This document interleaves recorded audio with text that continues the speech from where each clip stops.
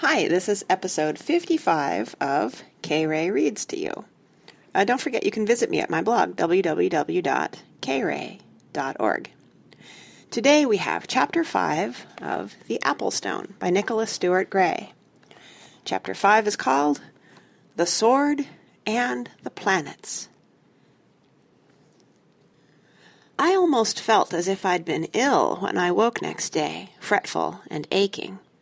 When Ragnar came and bounced on my bed, I was so nasty to him that he went away and complained to Jo. She and Missy came to see what was the matter. "He was whining and staring at your door," said Jo. "I don't care if he was standing on his head singing the soldiers' chorus from Faust," I said. "He jumped on my stomach and he weighs a ton." Douglas came in and said, "What should we do today?" I said he could talk more quietly for a start. He said, what was biting me? "Let's do the carpet in the parlor," said Missy. "It's Persian, and we could fly on it." "I've had enough flying," I growled. Jo said so she should hope. "Anyway," I added, "it's the Aunties' Day." "Bother," said Missy. "Let's pretend we're ill," suggested Douglas.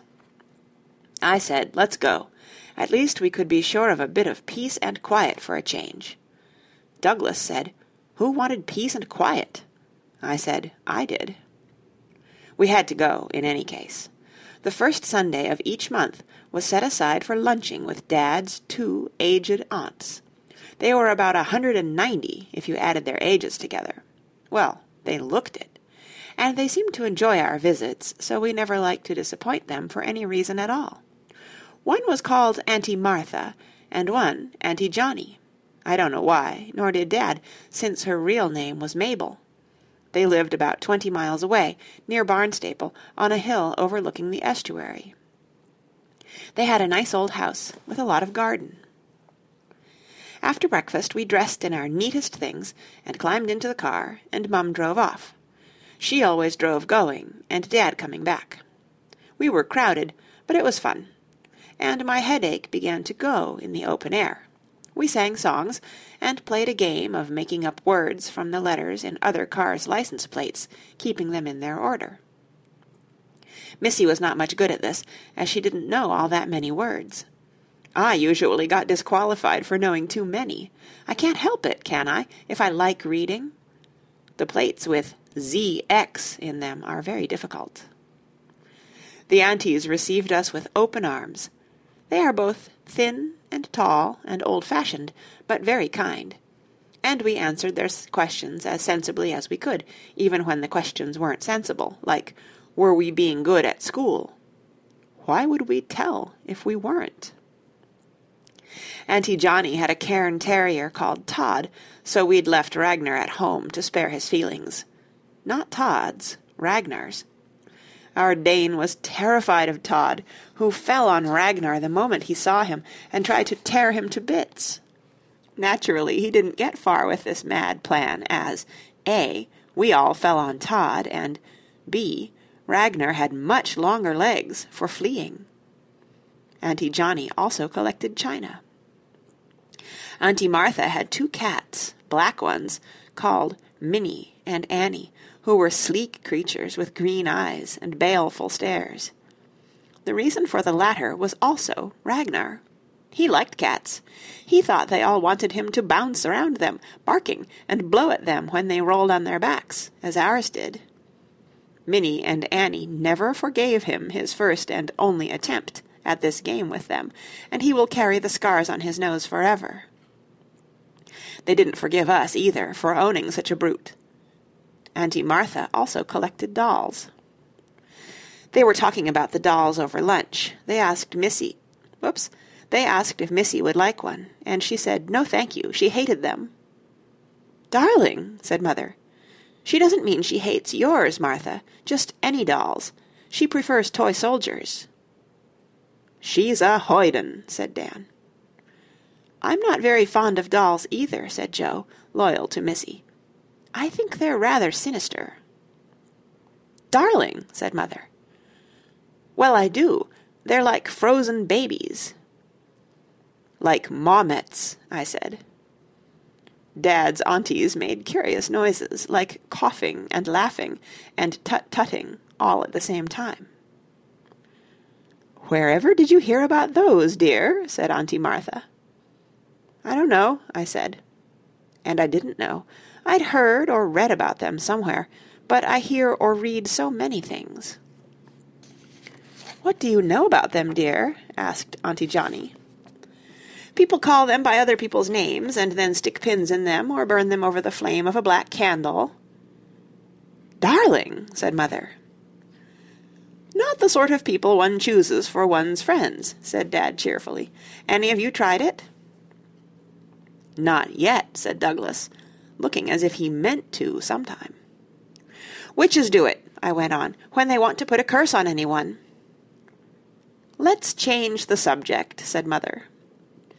Dad's aunties laughed. Their bright little eyes were twinkling, and their ancient faces were filled with merriment. I said, "Do you ever go out at midnight, great aunties?" "Where to, dear?" said Auntie Martha. "Any sort of black tours, for instance?" Later, Joe said that they said, "Tours, dear?" But I thought, and still do, that they said, "Of course, dear." I let Mum change the subject. When lunch was over, the two old ladies went off for their afternoon naps, and we had a look around the garden. There was a fine view over the valley, with the wide mouth of the Taw gleaming flatly in high tide and sunshine.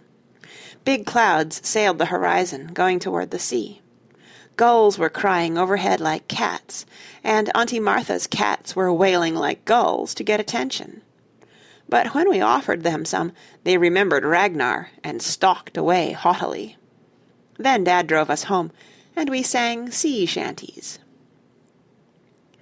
Because it was Sunday, we had afternoon tea with the parents. Then we went down to the village to post some letters that Dad had forgotten to post in Barnstaple. As we passed the old church, Nigel suddenly announced that it was haunted. Joe said he was out of his mind, making up tales like that to scare Missy. Missy said she wasn't scared, she liked ghosts. I asked when she'd ever met one. She said she hadn't yet, but was prepared to like them if she did. Douglas said there were no such things, and Nigel said, "What about banshees?" Douglas said that was different. I said, apart from all that, what was supposed to haunt the church? "Someone crying," said Nigel. "Rubbish," I said. "Surely you can invent something more likely than that. No one would go haunting a church. I mean, people used to pray at them to make them go away. I think they still do." Douglas said he'd go away if prayed at, and I said that was not the point. "It's very silly to talk about things we don't understand," said Joe sternly, "and Nigel should know better." "Look, it's not my ghost," he protested. "I was told about it." "By whom?" demanded Joe. He mumbled something so inaudible that it was obvious he was making it all up. "Let's go and look," said Missy. "How can you look at crying?" said Nigel crossly. "Well, listen," said Missy. It was cool and quiet inside the church. Nothing stirred. Nothing cried. We walked slowly all around it, with Ragnar pacing at our heels, and we stopped by the Crusader. We were rather fond of him. He lay full length, carved in alabaster, with his shield beside him, and his sword hilt under his crossed hands. In spite of all the hundreds of years that had gone over the statue, making holes and crinkles in the stone, and blurring details, it was extraordinary how much was still there to see. The chasing on the hilt, the intricate links of chain-mail, the conical helmet with its broken nose-piece, even the fingernails on his hands. And most of all, the thin, stern face, whose human look somehow hadn't been destroyed by the loss of the nose. "I'll tell you something," said Joe presently. "I bet nothing much could haunt the church with him in it." "A statue couldn't do much to discourage a live ghost," said Douglas. "How could a ghost be alive?" Nigel wanted to know. This led to a fierce, although subdued, argument between the clans, which Joe broke up by saying if a ghost could exist, a statue could have power, one being as unlikely as the other. Neither of our cousins could think of any answer to this, so they shut up. We looked at the other statue on the tomb, the lady who lay alongside the Crusader. She had long, thin hands, like his, but pressed together as if praying. Her face was a bit stern, too, but it may have been because she was made of stone. The patterns on her dress could still be made out clearly, here and there. "If something does cry here," said Missy, "his wife would be kind to it." "How do you make that out?" said Joe. "She's got a kind dimple by her mouth." "It's a crack," said Douglas. "And anyone might have a dimple and be absolutely beastly," I added. A kind, low voice... A soft, low voice broke in, saying, "Yes, she was very kind." And out of the shadows of the side chapel came a dim figure. We all went rather rigid, but Ragnar waved his tail. "Hello, my dears," said the verger. "Oh, Mr. Hurst," said Joe. "We thought you were a ghost," giggled Missy. He laughed too. He said he took that as a compliment, seeing how fat he was. And Missy said, why couldn't a ghost be just as fat? And Joe cut in quickly to ask if he minded Ragnar being in the church. He said he didn't. "I'd be glad to see some humans as quiet and dignified as that great dog," said he. Actually, the Dane was a bit quelled by the dim light, which made him seem more stately than he really was. "But you were looking at Lord Amory's lady," said Mr. Hurst, "and you were right about her nature. She did a lot for people hereabouts, founded a hospital, she did, and a school for poor children, and wore herself out, and died too soon, good soul." "Why did Lord Amory let her?" said Joe indignantly. "Ah, well, he wasn't about, was he? He was away off on that crusade." "Did he return too late?" said Nigel, in a dramatic whisper. The verger looked slightly vague. "'Tisn't rightly known what did happen, for sure," said he. "The family died out long ago, and their great house is naught but some bits of ruined walls. You know as much as I do. There's just the tomb here, and a few tales that may or may not be truth. But if Lord Amory did come back after the years of fighting to find only an empty home... Ah, well," he sighed, "there's grief in the world and always has been." He nodded kindly to us, and went out of the church. After a moment or two, Joe put her hand on the hand of the stone lady. "Shall we ask her about it?" said she. There was another pause. Then I said, "If he outlived her, he'd know more." "Will he be cross if we wake him?" "He doesn't look cross. He looks—" "Dour?" suggested Douglas. "Austere," I said. Joe came around the tomb, and she took the apple stone from its place and laid it against the cheek of the Crusader. In the small light that seeped through the windows from the dying day outside, the effigy started to change. A shimmer of movement swept over it, the blurred outline broadened and lengthened, the time-worn details were sharpened and elaborated. The chainmail became darker, and was metal instead of alabaster. The hands and face became a sun-tanned brown. Now that it was alive, I must admit the face was better with a nose. Lord Amory opened his eyes, of so light a grey that they looked quite colourless in that dark face. He didn't seem cross at all, or even austere. He seemed a bit alarmed when he saw us standing there. He sat upright, with a creak and jingle of armour, and swung his legs sideways so that he sat across his tomb. This move dislodged his shield, and it fell on the floor with a clatter. Douglas and Nigel banged their heads together as they rushed to pick it up. Lord Amory drew a long breath. "Let it lie there," said he, in a deep and pleasant voice. "I have no need of weapons. You are children." "No," said Missy and Douglas together.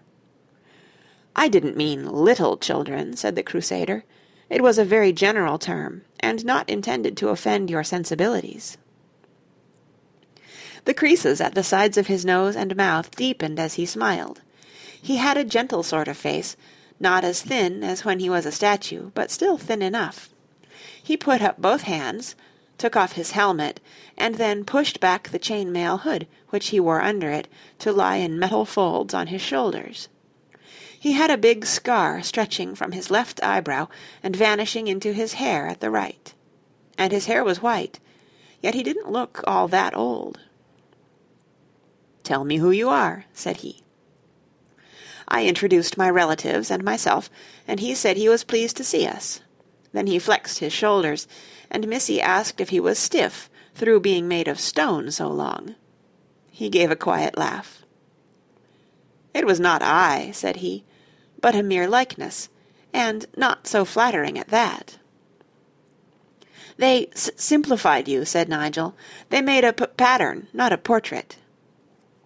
"It's the custom," smiled the Crusader, "and truly, by the time one becomes an effigy on a tomb, it's late to grumble." Then he glanced for the first time at the other statue. "Honora," he said under his breath. "Shall we wake her too?" asked Missy. Lord Amory looked thoughtful, and after a moment he said slowly, "No, no, she's busy elsewhere, and would not thank you for disturbing her. She was always busy. She never had time to chat, to play, to amuse herself or anyone else." "Didn't you like her?" said Douglas. He got a reproachful hiss from Joe, and a quick look from Lord Amory. "Like her?" said the latter. "No one could like or dislike Honora. One endured." "Oh dear," said Joe. "She was a very good, kind woman," said the Crusader, rapidly. "I'm not criticizing, but—" "But you went to the crusade," I said. I went to the crusade. Ragnar, who had been keeping very quiet in a pew, now emerged, growling low in his throat, and I said to the Crusader that it was all right, he didn't bite. At least, he hadn't yet. "As long as he doesn't bark," said Lord Amory. "I don't care for noise." And he put his hand on the Dane's great neck and told him to hush. "He was trying to tell us that someone's coming," said Joe. The Crusader stood up. He was fairly tall, and looked bigger than he really was because of his armor, his surcoat, and the helmet in his hand. "Do we fear this someone?" said he. "Well," I told him, "it's just that there'll be a lot of argument and questions if they see you." "Let us go elsewhere," he said quickly. "At all costs avoid argument." Douglas had darted to the little side door and opened it to peer outside. "Main door, Nigel," said he. And Nigel went racing down the aisle to the arch of the front entrance.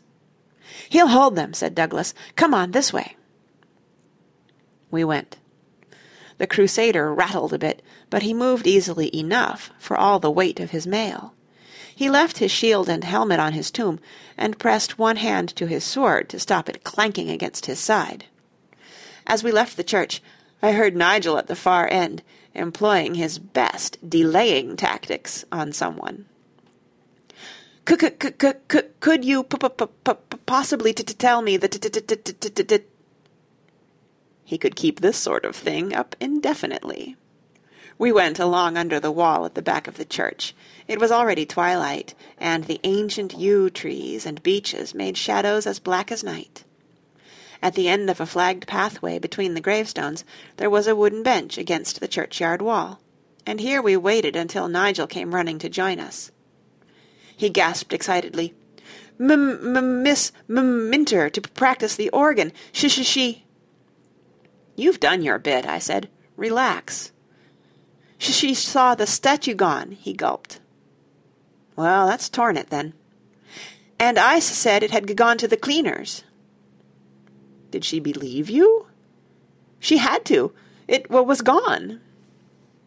"But what about the helmet and the shield?" I said. I told her they were spares." Joe said in a worried voice that Miss Minter would tell the verger. "No, she won't," said Douglas confidently. "Her memory's as short as a pin. She won't give any of it another thought, once she starts on her old music, and it'll be pitch dark by now in the tomb corner. No one will notice." "It's almost pitch dark here, too," said Joe, with an uneasy glance round about. "Let's go home," said Missy, "in case of crying." We all glanced around uneasily, including the Crusader. He said, "Let us not have anyone crying. I hate tears." "Have you ever heard—" began Joe. "I've heard too many," said the knight. "Too often. It makes me sad to think of it, and there's so little any one can ever do. Where are we going now?" he asked, changing the subject before Joe could say any more. "Let's go over the fields to the barn," said Douglas. "Then we aren't likely to meet anyone, especially if we go through the kitchen garden instead of the farmyard. Once Lord Amory is safe in the barn—" "Who's Lord Amory?" said Lord Amory. "You are," said everyone else except Ragnar. "No, no, I am Sir Amyas, merely. No nobleman. I was a farming squire of Devon until the king knighted me, mistaking me for another man who had just saved his life." Our looks of astonishment seemed to amuse him. He said, "It was no use trying to explain. Richard would never admit he was wrong. He'd just have made a lot of noise and fuss, and the thing was done anyway." "Oh, of course you knew him! Richard the Lionheart!" breathed Missy. She'd seen a fancy sort of film, and adored the hero it had portrayed. "I knew him," said Sir Amyas, rather dryly. A wind ran coldly through the trees. Something gave a long screech that started above our heads and faded into the gathering dark. "An owl," I said. "I think." We left the churchyard. Coming over the fields, we got a bit delayed by the boggy bit. The Crusader wasn't dressed for it. He very politely picked up Missy to keep her feet dry, and I bet he wished he hadn't when his first leap took him knee-deep. He had an awful job to clamber out of the mud. Douglas said he was soaked to the skin, and Joe said he was always soaked to the skin if he came within a mile of the smallest puddle. I said it would keep him warm if he ran on ahead to make sure the coast was clear. He ran. Then Nigel announced that the heel of his shoe had come off. Missy complained that she'd bumped her nose on the chainmail. I said it would have been calmer to stay and face the arguments in the church. "No, no," said Sir Amyas. "Anything but argument. Even this quibbling makes my head ache." "I like arguments," said Nigel. The Crusader gave him a look of mild horror, and said, "Each to his own taste." Douglas met us in the kitchen garden. He said our parents had some people in the house, and were entertaining them with sherry. We would be expected to wash and change and have dinner with some of them later, which I'd forgotten. But there was still a bit of time before this doom fell on us. Then I noticed that the Crusader had stopped. He was sniffing deeply. "There's rosemary," he said. "That's for remembrance," I quoted automatically. "Why, so it is," said he. "Under the sign of the sun, it clears the mind, quickens the senses, and restores dimming sight." "Oh, do hurry," said Joe. "We're awfully near the house here, and someone might come." But Sir Amyas was stooping over another plant that was almost invisible in the gloom. He broke off a few leaves and smelled them. I could smell them too. Southernwood. I liked it, though not everybody did. It was sweet and sharp and sickly. "Under mercury," stated the knight, "and the scent will drive away serpents. Mixed with oil, its ashes can cure baldness." "Let's give Dad some," said Missy. "Let's talk about it in the barn," I said. Unfortunately, Joe now became interested in what Sir Amyas was saying about the herbs, and she was egging him on. "What's this one used for?" said she. "Catmint? Why, for rheums, child, and so is lovage of the sun, strong against the cold of the great planet Saturn. You should eat lovage," he told Nigel, for it can remove freckles." I thought this would annoy my cousin, as he's rather sensitive, but he merely picked another sprig of herbs from somewhere and handed it to Sir Amyas, who said, "Lavender, belonging to Mercury, for fainting and toothache. Rue, under Leo, that removes warts." "Are you a doctor?" said Joe, "or an astrologer?" "A student," said he. "One must know the courses of the stars in order to heal." "Where did you learn all this?" "From the Saracen doctors, and they from Galen the Greek." "Who was he?" said Joe. "You do not know of Galen?" The knight sounded amazed. "Ah," he said, "perhaps you incline rather to the views of Dioscorides." "Not entirely," said Joe. "Couldn't we go into all this later?" I begged. But Sir Amyas and Joe were browsing together over the herbs. I wondered how to make the Crusader pay attention. It would be impolite to lay down the law to one of the champions of Christendom, and yet... Douglas felt no such restraint. He had very little respect for anyone. He said now, impatiently, "Get a move on, you idiots! Someone's coming! If you want to fight—" "Ah, no," said the Crusader. He came back to us quickly, with Joe at his heels, and we hurried to the wicket gate that led to the back of the barn. But it was too late. Footsteps clattered on the brick path behind us, and a shrill, affected voice said, "Children, children, I can hear you. Who's there with you?" No one replied. None of us cared much for Miss Donaby. She was a scrawny little spinster, like a fussy old hen, who lived near by. She considered herself artistic, and she made things. Awful things for charity sales and fairs, like rhubarb jam that didn't set properly and was all runny and sticky, lopsided crochet doilies, and potpourri that went bad and smelled worse. She painted horrible little pictures of the moors that made the wild places look like birthday cards. In fact, the only success she'd ever had was with a cake for a raffle, and people were still talking about it. She was quite the silliest person we'd ever met. And now there she stood in our herb garden, facing Sir Amyas in the twilight, and twittering excitedly. "Oh, I know who you are! You're the scoutmaster!" No one said anything, and she gave a high giggle and clapped her hands together. "You're in disguise! Do tell me why! What a very effective costume, too!" When she still got no answer, she peered at us more closely, and gave a slightly nervous titter. She said, "Wicked things, you're trying to puzzle me. Do let me play. You know how I adore little games. Perhaps I could dress up, too," she added coyly. Then she got fed up with us. "You're being very sly," she snapped. "I'm surprised at you, Mr. Gammon, creeping about in the dark, in a lot of knitted string armour, and encouraging children to be impolite to their elders. Kindly answer my questions now, or I'll fetch someone from the house. Just exactly what are you doing here?" Said the champion weakly. "We're looking at the garden," growled Nigel. "In the middle of the night?" she sneered. "The night's in the garden," said Douglas, "and your watch is fast." "We're rehearsing," said Joe hurriedly. "Rehearsing our school play, my school play. It's all about the Round Table and that." I thought this extremely bright of her, but Miss Donaby didn't like it. She gave a disbelieving sniff, and said it was news to her that Mr. Gammon was a pupil at the High School for Girls. Joe said he was only helping. "Coaching us," said she, gathering conviction, "and showing us how to wear the costumes, and swords and stuff. And please, please don't tell anyone, because it's a terrific secret." "Why?" said Miss Donaby. Joe couldn't think why, nor could I, and Douglas said, "Oh, people always like to make other people think they've done all the clever things on their own, like Nigel, when he copies a painting and pretends he made it up." "Like Douglas," said Nigel, "when he sneaked that arithmetic book into the exam." "Like you, Miss Donaby," said Missy unexpectedly.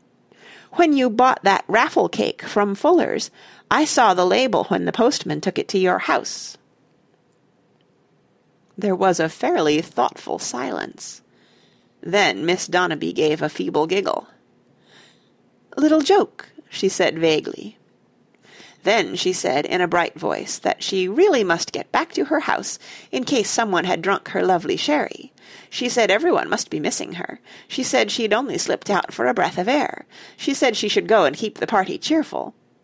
She fell over a clump of fennel and nearly went down, but she managed to keep her balance and minced off, muttering that people must certainly keep secrets, no matter how dishonestly they'd come by them, and she herself would never betray any, however infantile, stealthy, ridiculous. Her voice died away, somewhere between the words play-acting and blackmail. We took our subdued crusader to the barn. "Damask roses," I heard him murmuring, "mingled with agaric for melancholic humours." Whether he was considering this remedy for himself or for Miss Donaby, I couldn't say. Later we came back, bringing him milk that we'd taken from the kitchen, and some bread and butter and apples. "We're sorry we've been so long," apologized Joe. "We just couldn't get away, what with parents and dinner.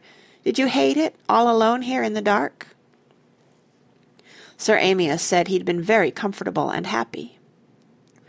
"There's so much peace in the scent of hay," said he, "and the moon has kept me company, not to speak of other friends over there." He nodded toward the box stalls, where 9 young calves were rustling in their bedding. We'd brought some lumps of sugar for Bob the cart-horse, and he whickered with pleasure from another box stall. He was looking pleased with himself, and his black coat was shining in the light of my flashlight, which I kept switched on. "I've been brushing him down," said the Crusader. "Bob likes that," said Joe. "I liked it too. We agreed well together, Bob and I. I've been calling him Roland, the name of my own horse," said Sir Amyas. "He was a black one too, but he died." "In battle?" asked Douglas. No, long after. It was age, not wounds, that ended his life. The Saracens called him Monster. He was 3 times as big as their beasts. Sir Amyas had come to join us where we leaned over the gate into Bob's box. He leaned too, and the cart-horse rubbed his cheek against the gate-post and made friendly breathing noises. "They admired him, though," went on the knight. "For all his weight and lack of speed, he was kind and strong. They were good to him. And to me," he said, a bit sadly. We all looked at him, and he smiled. He said he feared we were disappointed. "You look to hear tales of heroism and glory," said he. "The victory of the brave and good against the bad barbarians. No war is quite like that. And the sort with which I was embroiled was far otherwise, I do assure you." "You spoke as though you liked the Saracens," said Joe. "And so I did." "But weren't they cruel and evil?" said Missy, round-eyed with surprise. Our Crusader turned away and sat down rather heavily on some bales of hay. He looked quietly grand in the lamplight, with his armour gleaming dully, and his white hair and scarred brow. He hitched his sword forward so that he could lean his arms on the pommel. "It seems time changes nothing," said he. "I know how many years have hurried by since my day ended in that time. I know the power you hold that has brought me here in my shape as I was then. And almost I think that I myself can hear myself speaking as a child again, in terms of war with good against bad, and always the eternal assumption that we are good and they are bad. Dear my God in heaven," he sighed, "is no lesson ever learned?" "But Saracens," said Douglas. "People," said the Crusader. "Just eating, sleeping, loving, talking people, like those of the civilized world. Oh, yes, we named them heathen and infidel. They had other words for things, you see. But as for cruelty—" And he laughed a bit bleakly. "Surely some of our doings are on the record." "Yes," I said, "the massacre of the prisoners, 1,000 unarmed—" "Richard helped," said Sir Amyas. "He feared to be thought soft, and he killed with his own hands, and yet he could be as gentle, as kind, and, heaven knows, as human as any living soul on earth. All men contain all natures in themselves," said he. "Did you get fed up with it all?" I asked him. "Did you just come home when you were wounded?" He told us. And while he spoke my mind went wandering out of the dim barn, with the smell of hay, the sounds of the calves rustling and breathing, and the faces of the others in the glow of the flashlight. I saw churned dust and violent sunshine, and a turmoil of horses and men. I heard the shouting and the sudden horrifying screaming. I felt the heat and fear and anger.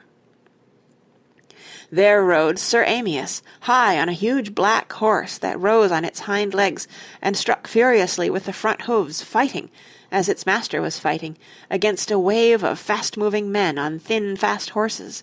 And then there was Sir Amyas in the dust, and his destrier standing snorting over him. "They took me into captivity," said the deep, gentle voice of the knight in the old barn.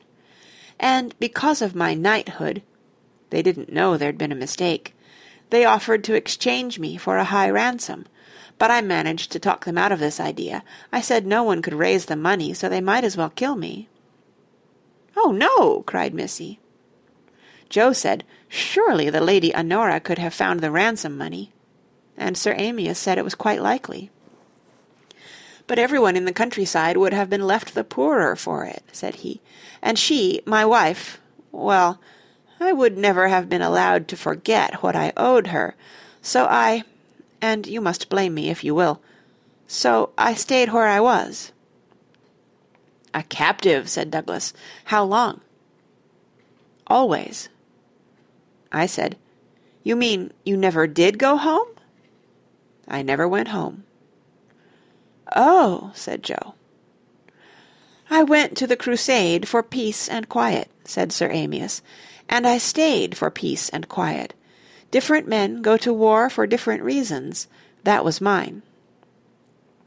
Missy eyed him curiously, and then said, "What about Richard Lionheart?"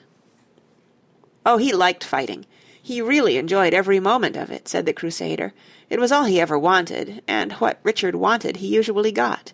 He started his wars when he was 12 years old, by rebelling against his father. Then he fought his brother. He fought just about everyone." "But wasn't he a splendid king?" began Douglas. "Of what? Of whom?" said the knight gently. "He spent no longer in England than a few weeks out of his whole life. He spoke no English at all. All he demanded from there and from his French domain was tax money wrung from his people to pay for his wars. His popularity, such as it was, he owed to the fact that the English love a fighter, and that they certainly had." Missy, sitting beside him on the hay bales, looked depressed. I had known for some time that the first Richard was by no means an ideal monarch, but my little sister had seen him through the rosy spectacles of romantic fiction. It seemed that Josephine had done the same, for she now sighed and said, "Couldn't his Queen Berengaria do anything to keep him in order?" "Poor soul, what chance had she?" said Sir Amyas. "She only met him twice. Once when they were married, when he went away the same day and left her alone, and once again when she followed him to Acre, and public opinion forced him to have dinner with her. The king had little interest in women, except for one, his sister, and she was another Plantagenet, as wild as himself." Joe looked as depressed as Missy. The Crusader gave them an apologetic smile, and said, "He liked children, in an off-hand way. If Berengaria had ever been allowed near enough, he might have liked her, for she was a childish soul. She married him for love, because of all the romantic songs she'd heard, and he married her for her dowry. Oh, not just for the money itself, to spend on his wars." "Was Blondel childish?" I said. "There must have been some liking between them, for the minstrel to go searching Europe." "He was a singer and a soldier," said Sir Amyas, "and he got all that he wanted from the king, because he asked nothing at all. Richard would not be constrained or influenced by wife or friend or persuasion or force. He preferred to stand alone." Nigel muttered that he felt like that himself sometimes. "He was brave," went on the knight, "if heroism exists without imagination. He was generous when he wished to be, gentle when it suited his whim, bull-headed and savage when he chose. He was Lionheart." "Did you like him?" said Joe. "No, but I loved him." Then Sir Amyas began to tell us how he himself had studied among the Saracen people their ways with medicine and surgery and the prevention and diagnosis of illness. "Such things had always held my interest," said he, "and there was more knowledge in the East than in the West. When I grew to be old, and had learned a little and practised much, they called me the healer. It pleased me far more than my accidental knighthood." He smiled, and then the smile faded. "I am grieved to hear from you that the hearts of the young are still with the battles." "It's because of all the tales and legends and stuff," I said.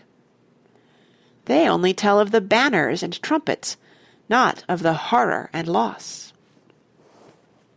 Joe put her hand on his and assured him that she personally intended to become a vet. She then explained what this meant, and he looked pleased. He asked if she knew about the herbs and the stars. She said she'd just started studying. This was true. She'd started a few hours ago. Then Nigel said he was an artist, and added that, although he liked painting battles, he was quite prepared to knock off a few flower pieces, if that would make Sir Amyas happy. The knight said gravely that it made him very happy. Missy announced that she was going to live on a star, and started telling him about the bleep. He hadn't the foggiest idea what she was talking about. She hadn't much idea herself. She was half asleep anyway. And Douglas looked defiantly into the Crusader's eyes, his ambition being, at the moment, to be a soldier. "Ah, well," said Sir Amyas, "courage is always good in any form." "And you?" he said, turning to look at me. I mumbled that I didn't know.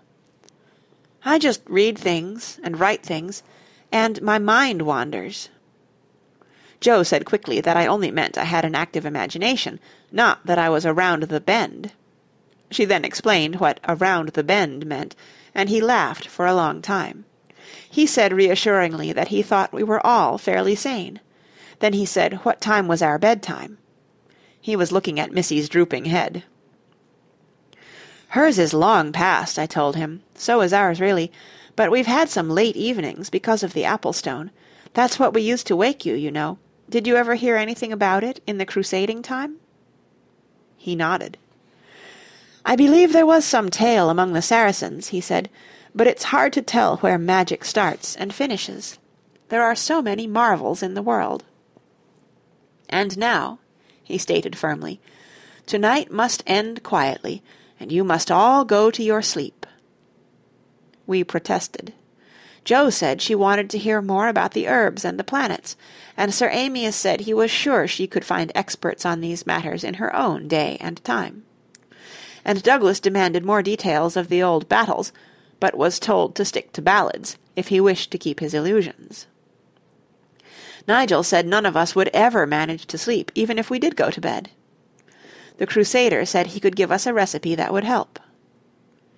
"Take the shells of poppies and boil them together with water and honey." "Sounds delicious," said Douglas. I wondered uneasily how I could explain to his father that he'd become an opium addict. "We can't go off and leave you here," said Joe, "all alone in the dark." Sir Amyas said he was used to it. "But when we sleep," I said, "the power of the stone will go, and you'll be back in your stone effigy." Sir Amyas said he wouldn't, not exactly. "I merely return to my own place and time," he added, "not in the old years, nor in these, but otherwhere." "I do hope it's nice and quiet there," said Joe fervently. Sir Amyas smiled, and said it was. "It would be if he's dead," observed Nigel. We told him to shut up, and Sir Amyas said he was by no means dead. "Can you use your knowledge of healing still?" asked Joe. Sir Amyas said he used his knowledge still, and was learning still. "I'll just stay here a while," said he, "in the barn, among the scents and sounds of England, for those I did miss greatly in the East. This is a happy place, among the quiet beasts, and here I shall be content until I go to my own place." We didn't want to leave him, but he spoke with such gentle authority that none of us could resent or disobey it. He stooped to Missy, and she gave him a large and sleepy kiss. He held Joe's hands and looked at them, and said they might well be those of a healer. He said good night to the rest of us, including Ragnar. And so we left him, sitting on the hay, his mail and his white hair gleaming in the departing lamplight, the scar scarcely showing on his brow, and his hands folded on the pommel of the great sword that he seemed unused to wearing. As soon as we got to our rooms, I forced Douglas to hand over the poppy heads he'd snatched in the garden. Even without the aid of these, we all slept very peacefully that night. Joe said later that she dreamed of the stars. Missy that she dreamed of the big horses. Douglas of the swords and the flying banners and the pipes of war. Nigel dreamed of Richard, who stood alone and would not be constrained. And I dreamed of the man who went to the Crusades for peace and quiet, and found them there. I don't know what Ragnar dreamed about, but he snored happily on my feet all night long. And that's the end of Chapter 5 of The Apple Stone. See you next time.